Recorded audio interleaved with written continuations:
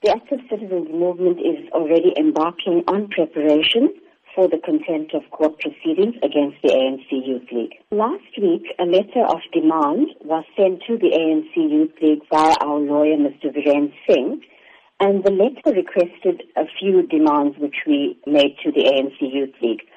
One of them being an unconditional apology to the family of Kathrada, the Active Citizens Movement, and to the people of South Africa for the unlawful disruption of the memorial of a struggle stalwart, Comrade Kathrada.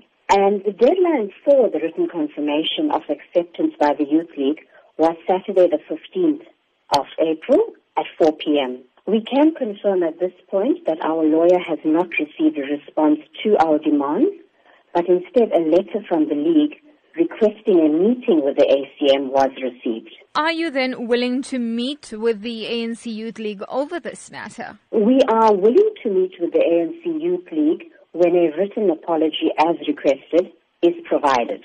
Why is this apology so important? It's very important because, first of all, there was a court order that was issued the day before the meeting. And the spirit of that court order was accepted by both parties. And there were various demands we made, which the ANC Youth League agreed to. But as I think you're quite aware, the meeting was disrupted. Various speakers, including our keynote speaker, Mr. Praveen Gordon, Comrade Zweli Mkhize, all their speeches were booed and heckled, and the meeting actually did not go off as well as it was planned due to the disruptions. You speak about Zweli Mkhize. Are you considering taking up this matter with the ANC itself? Comrade Zweli Mkhize did provide an apology immediately after the meeting on Sunday. We have not discussed any meeting with him or with the ANC at present.